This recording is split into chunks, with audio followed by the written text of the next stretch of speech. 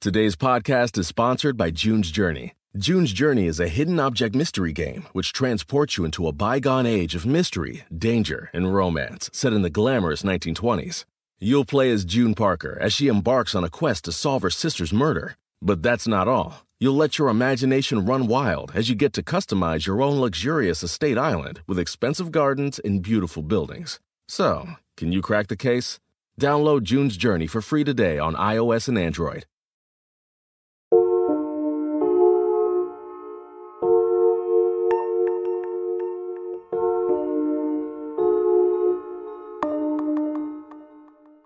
The jurors deciding on Barb Raber's fate were mostly young and female, thanks in large part to Assistant District Attorney Edna Boyle. She knew it'd be much easier to get sympathy for Barbara Weaver with a panel that looked a lot like her. Before the trial, Judge Robert J. Brown went on a little field trip with these jurors. He wanted to show them the Weaver house and what he called the alleged crime scene. It was only a 15-minute ride from the courthouse in Worcester. But driving through white barns, windmills, and buggies has a way of making you feel worlds apart, especially when you're headed to a house marked by murder. As Judge Brown gave a tour of the conservative, pretty clean house, the jurors took mental notes. There was the birthday cake still sitting on the counter from Harley's birthday, and cash sitting out in the open nearby. They began to get a sense of the Weaver family. Crayon drawings of birds were stuck on the refrigerator. A Bible sat proudly on a cabinet. There was also a wooden plaque with two hearts joined. Eli and Barbara's names were written on them, plus the date of their wedding. The boys' bedroom was outdoor themed. There were antlers and the Laura Ingalls Wilder's Little House on the Prairie series. Meanwhile, the girls' room was accented with a pink teddy bear and pink clothes on the floor, plus tiny furniture for a tea party. Judge Brown reminded the jurors not to share what they'd just seen with anyone or to watch any news coverage of the case, nothing that would influence their decision. Judge Brown was struggling to make sense of the case himself. In over 20 years as a trial judge, he hadn't seen many crimes involving the Amish. Only 2 instances of an Amish husband murdering his wife had been reported in America in more than 250 years. There was Edward Gingrich, who brutally beat his wife Katie to death in 1993, and Thomas Ballard, who shot a young mother to death and injured her 3 children before killing himself in 1995. And now, Eli Weaver and Barb Raber. Hi, welcome back to Case Closed from Macmillan Podcasts, the show where the bad guy doesn't get away with it. I'm Charlie Spicer. And I'm Christy Westgard. Last week, we listened in on Barb's jailhouse phone conversations. We saw her swing from defensive to apologetic with her husband, Ed. We also read the letters Eli wrote to his father-in-law and children. A new person entered the storyline, too, Ms. Jamie Wood, Barb's cellmate. And we ended with Eli taking a plea deal. Today, on our final episode of this case, we're taking you inside the courtroom for Barb Raber's trial. It's September 17th, 2009, a Thursday. Just over 3 months have passed since Barb and Eli were arrested. So many Amish from Eli's community and Mennonites from Barb's came to watch that the trial had to be moved to a larger courtroom. And I want to point out some of the people that are in this crowd. There's Steve Chupp from the fishing party on the day of the murder, and there's also Mark Weaver. He's Eli's very devout Amish friend. And then there's Ed Raber.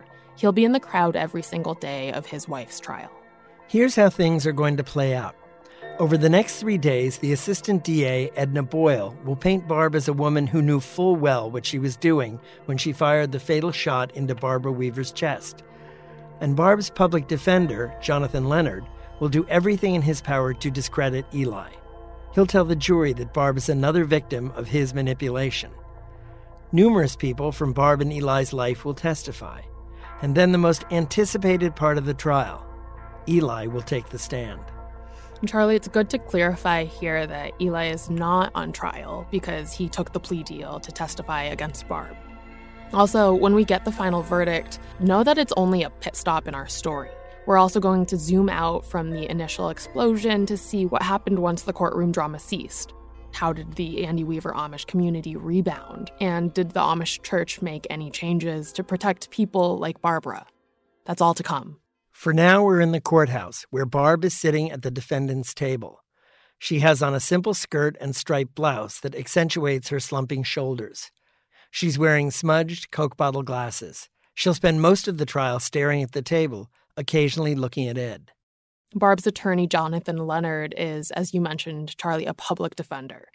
Barb had been working with another attorney, but Ed couldn't get the $35,000 he needed to pay him, so Barb was assigned to Leonard kind of late in the game.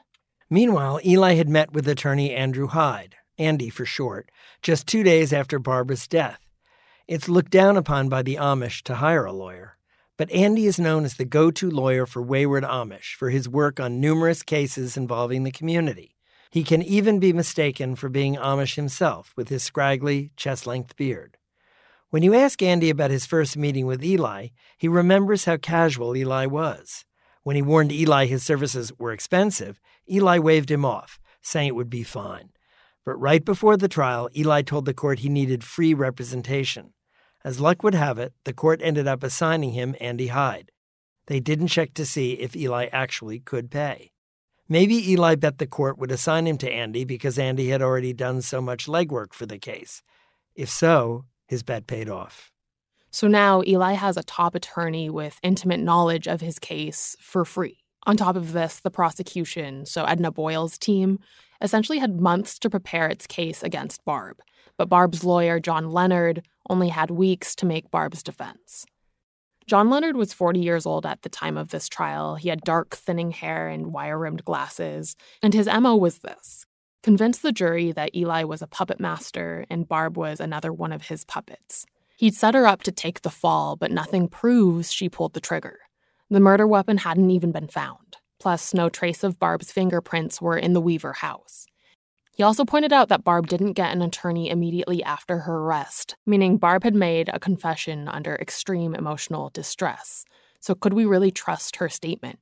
When Edna laid out the prosecution's case, she reminded the jury that it was Barb who'd looked up poisons, Barb who got sleeping pills for Eli, and Barb who bought a .410 gauge shotgun. So why wouldn't Barb be the one to fire it?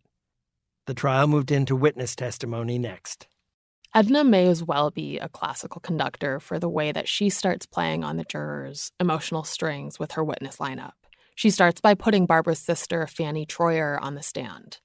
And she wants Fanny to build sympathy for Barbara, which shouldn't be hard, especially because Fanny is 7 months pregnant at this time. Fanny keeps referring to Barbara as her only sister and a dear friend throughout her testimony. She talks about her sister's troubled marriage to Eli, but she doesn't really need to say much to get the jury on her side. Next was Linda Yoder, the Weaver's neighbor and the first adult to see Barbara after the kids discovered her body. She told the story of how Harley came running to her for help. She described Barbara's blue-tinged lips and her shock after pulling back the bloody comforter. Then Boyle brought up Alan Buxton. He was a computer forensics specialist who'd spent the past few months scanning Barb's laptop for evidence. Boyle asked him to summarize his findings. The list of Google searches he read off were explicit and so damaging. Can the insecticide Tempo kill a human being? What poisons kill humans? How to kill yourself with poison? How much lye can kill a person? Fastest poison to kill a person. How much rat poison will kill a person? Of the 40,000 searches he investigated, more than 800 were about poisons. The courtroom was stunned.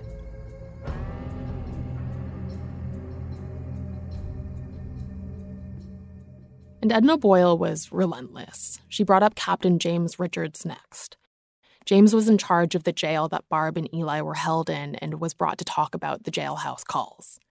John Leonard objected to these calls. He questioned the translation, remember that the calls were made in Pennsylvania Dutch, and he pointed out how big chunks weren't translated at all, parts that would have put Barb in a kinder light, like when she asked about her children. He accused the police of fishing for parts that painted Barb as the killer. They were hiding the full picture to hurry along the trial. Judge Brown dismissed John's motion, though, and the calls remained in the body of evidence. Edna Boyle moved on to her next witness, state firearms expert John Gardner. He'd analyzed the crime scene and was the person to determine the murder weapon was a .410 gauge shotgun.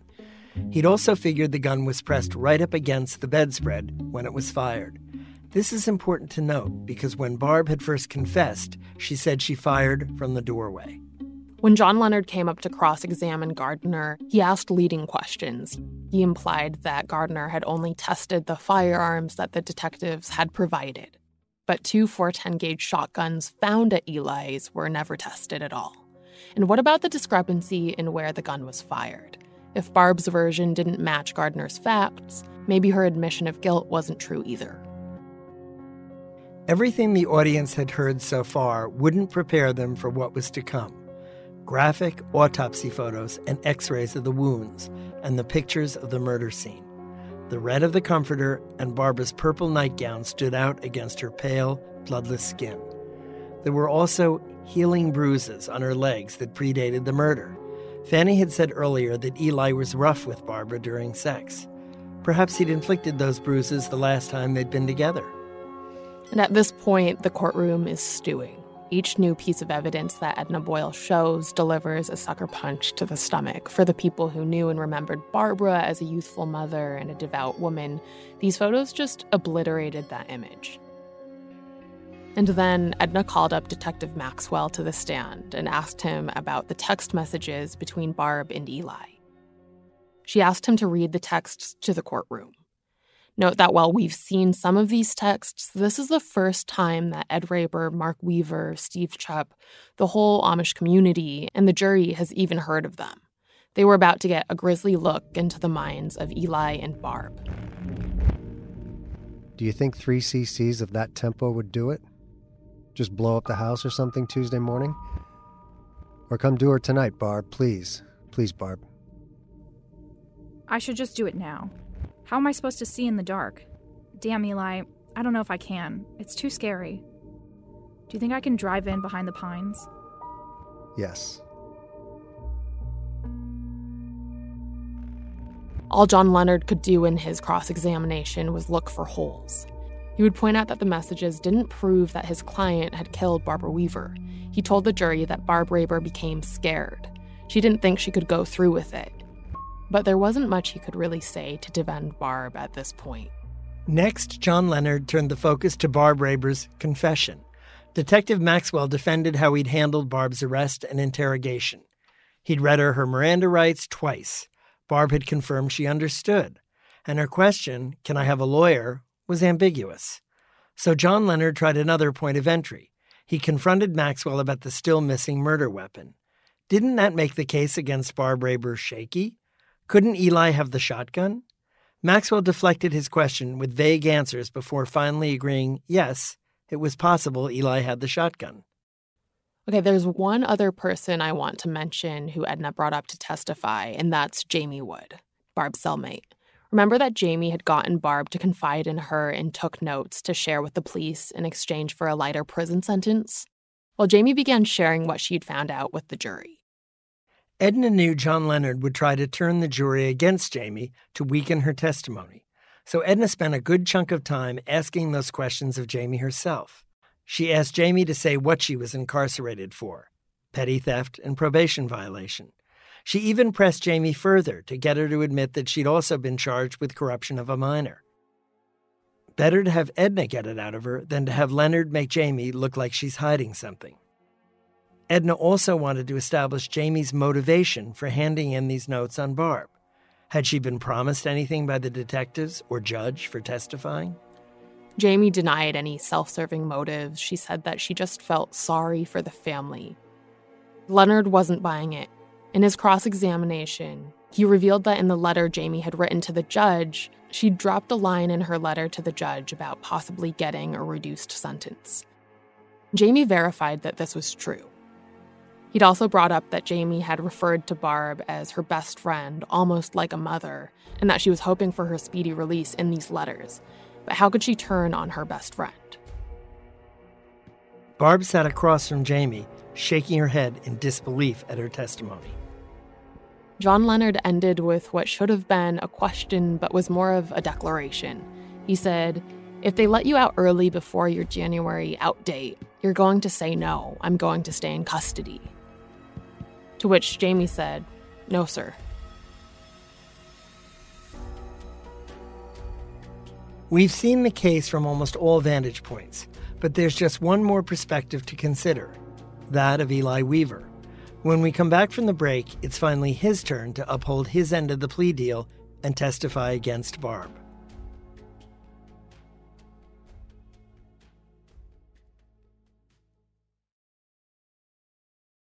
The National Women's Soccer League kicks off March 16th on ION. It's a new Saturday night destination featuring the best players in the world. 25 Saturday nights, 50 matches, all season long on ION. Out in front to Williams, slips through, here's a shot, and it's in! This is a game changer for sports. Sabina takes a shot herself! Hammers it home! Oh my goodness! See the full schedule and find where to watch at IONNWSL.com. Do you ever meet someone who seems kind of off? Whether it's a creepy neighbor or a random phone number that keeps calling you, Truthfinder has you covered. You can search for people by name, address, phone number, email, and more. Truthfinder can be especially helpful for running confidential background checks on anyone you're planning to meet from online dating apps.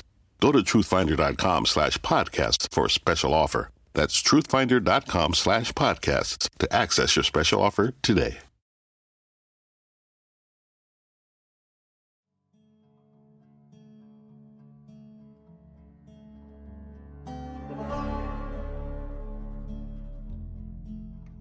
Eli entered the courtroom in an orange Wayne County prison-issued jumpsuit. He was shackled at his hands and his feet, which made his normal walk turn into more of a shuffle. When he got to the witness stand, deputies unchained his hands and he was sworn in. He had this long, bushy beard that made his boyish face seem younger, and he kept his eyes lowered. Boyle began by questioning Eli's marriage. How would he describe it? It wasn't the best, but we always tried to work things out the best we could. Did you have problems?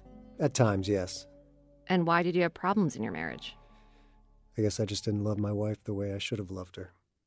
But I want to remind you that this flies in the face of what Barbara had written in her diary. It seems we can't communicate, so how is this all going to get better? He's so on the defensive. He looks at me and lies. Sometimes I already know the truth. Other times I find out the truth later. So at this point, Edna starts to hone in on Eli's relationship with Barb. She asks him to define their relationship. And note that Barb is sitting just yards away. Knowing this, Eli kind of stammers through his response, but he essentially just says they were friends who had sex sometimes. And then he pinned the whole murder on her. She just kind of took it and ran with it, Just like she's going to take it and try and find a way to help me, get it accomplished. Apparently, Barb visibly slumped in her chair with every word. This is a man she was willing to kill for, and now she's realizing she might go to jail for life, and he really just used her. Eli said it was Barb who'd seduced him. It was Barb who'd gotten sleeping pills to overdose his wife. What she didn't know at the time was Eli had always intended to take them himself, or so Eli said. His tactic through this whole questioning was to cast himself as the victim. Now's a good time to zoom out to the crowd. Eli's community has seen him go through cycles of rule-breaking and repenting their whole lives. If there's a person to call Eli's bluff, it's one of his community members. And they thought Eli was playing the Amish card to exploit people's sympathy. One man from Eli's community later said this about him. That guy was all about himself. He was a complete narcissist. He thought that everyone should kowtow to his needs.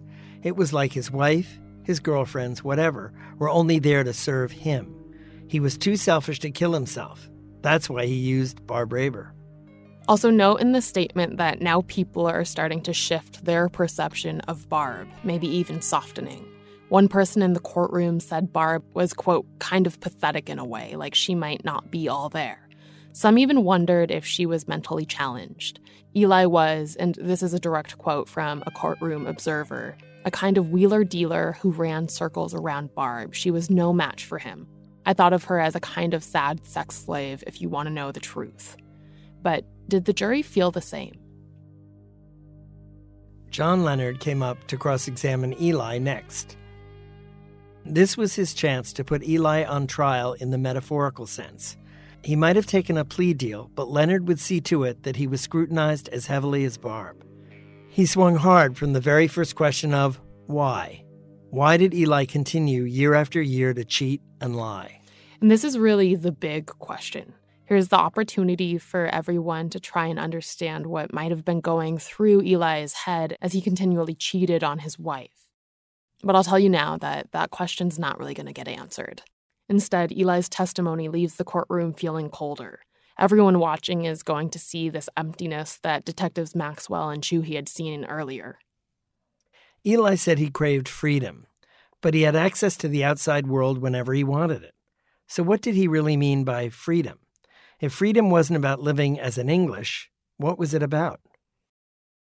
I ended up asking Greg what he thought Eli's motive for killing Barbara was, since he's been so close to this case, and here's what he had to say about it. She was always the reason, nagging at him to come home. And it's like, as long as she existed there, he's never going to be able to divorce her. You know, he could, but not really.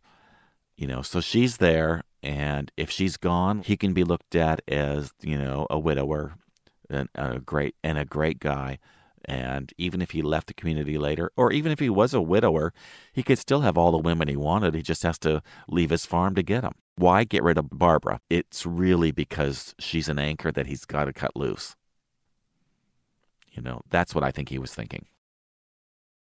What's really devastating to think about is that I think Barbara sensed as much. She spent so much of her marriage trying to please Eli. Maybe it was because she loved him despite it all, but it's more likely that she was just trapped within a culture that put the onus of a good marriage on her. Let's go back to Eli's testimony, though. John Leonard is just about done with Eli, and he decides to drill him with a string of hard questions with no pause. You weren't concerned about the fact that your children weren't going to have a mother anymore? The prosecutor objected to this relentless grilling, but this time Judge Brown allowed Leonard to proceed. You were concerned about the fact that you wanted to be a womanizer. You wanted to be the Amish stud and continue relationships with different women, correct? Nope. Finally, after 3 painful days reliving the crime, the jury was dismissed to deliberate. Just 5 hours later, the panel came back with a verdict. It found Barb Raber guilty of aggravated murder plus a gun charge.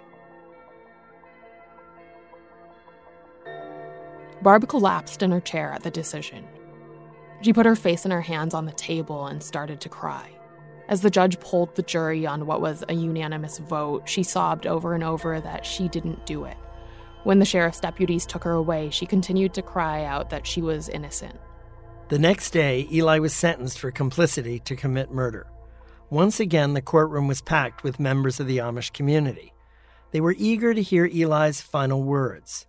What they got was a generic apology at best, simply that he was sorry and hoped everyone would forgive him. During his sentencing, Judge Brown took a moment to tell Eli that he could have made a different choice.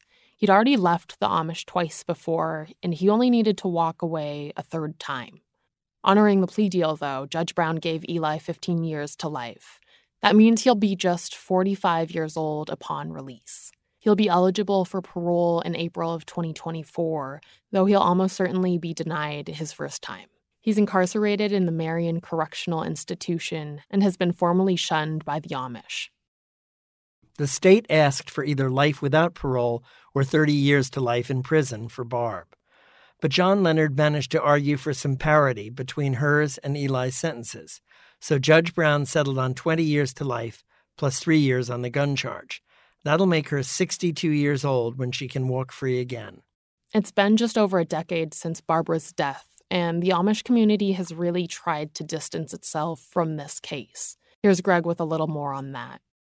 Here's the thing. They all read the book. We know that. But they don't want to talk about it. They don't want to talk about the things that are bad. They don't want to expose, what's behind that pretty package. But the reality is that this trial showed the public the more damaging and ugly sides of the Amish. We're going to look at the broader implications of this case soon, but first, let's talk about the aftermath within the immediate community.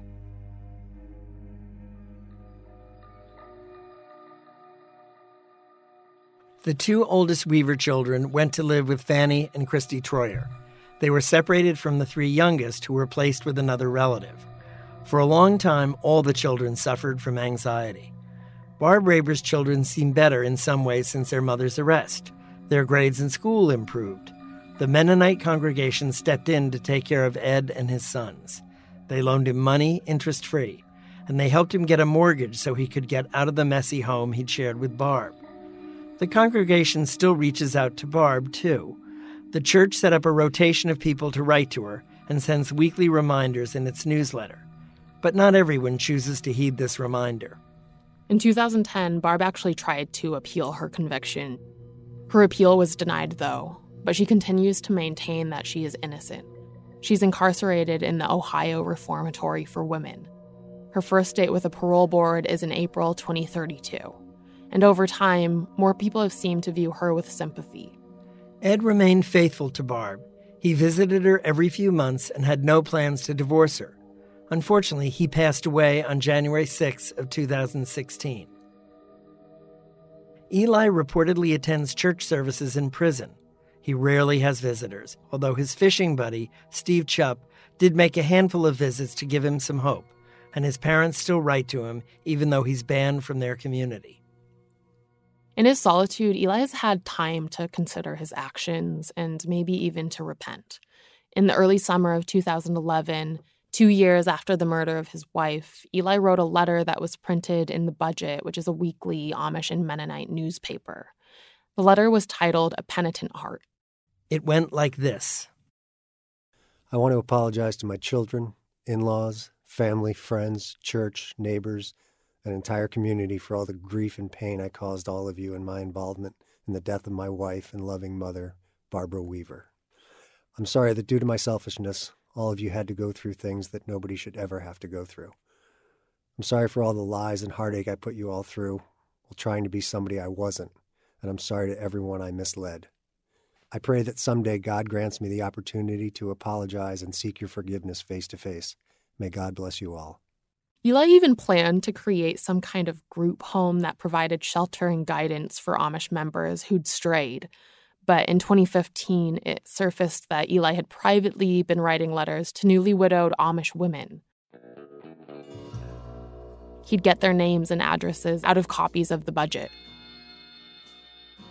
And this smells strongly of Eli's old tricks, finding a lonely woman and using her.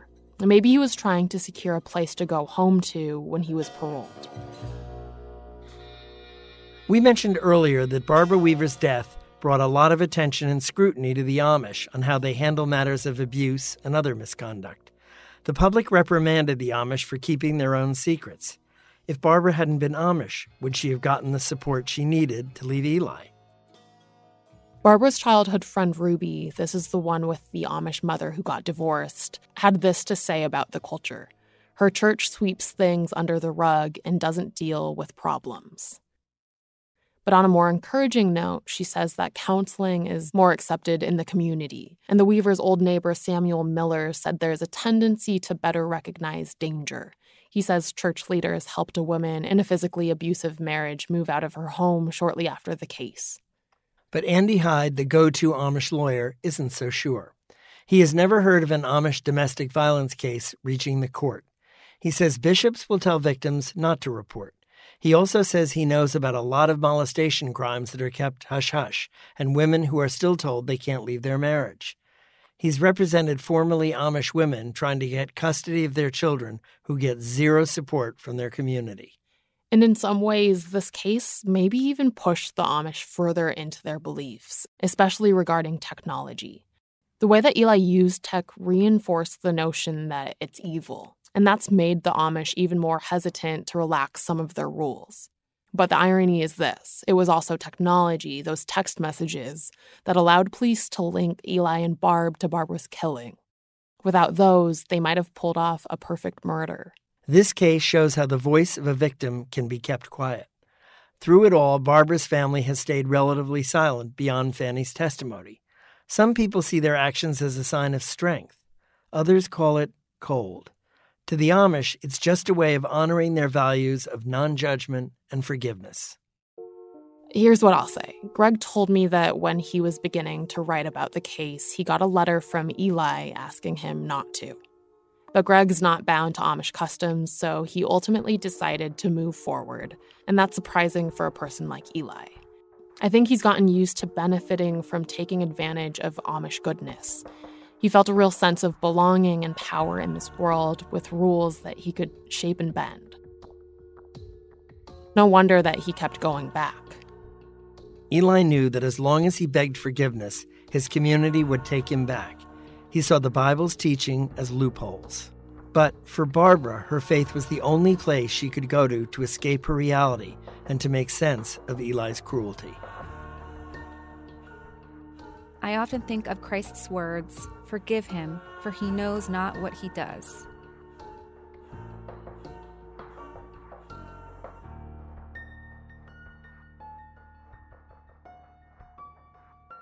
We've reached the end of Barbara Weaver's story. Thank you so much for listening. But we're not done with this season yet. Next week, we have something special for you. We're sitting down with New York Times bestselling author Linda Castillo. She's known for writing thrillers all about retribution in the Amish community, and I think you'll really like our conversation. For more about Barbara and Eli Weaver, check out Greg Olson and Rebecca Morris's book, A Killing in Amish Country. And before I go, here's a preview of what you'll hear from Linda Castillo next week. The husband has the final say, and that's not to say that the wife doesn't have a voice. She definitely does, and when it comes to church matters and whatnot, they do have a vote. But women generally submit to their husbands. The only resources that an Amish woman really has is the bishop or the deacon or the preacher, and those are basically the elders of the church. Case Closed is a production of Macmillan Podcasts. It's hosted by Charlie Spicer and Christy Westgard and produced by Christy Westgard. Scripting support was provided by Becky Celestina. Production editorial support is provided by Jasmine Festino. Thanks also to our voice actors Matt DeMazza, Sarah Grill, Robert Allen, Katie Rabitsky, Alyssa Keene, Jasmine Festino, Leon Profiter, Emily Miller, and Morgan Ratner. You can find more information about Macmillan Podcasts at macmillanpodcast.com. That's MACMILLAN podcasts.com.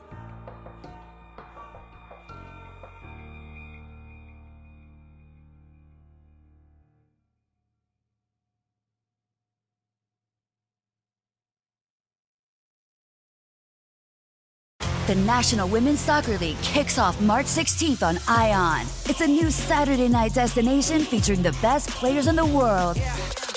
25 Saturday nights, 50 matches, all season long on ION. Out in front to Williams, slips through, here's a shot, it's in!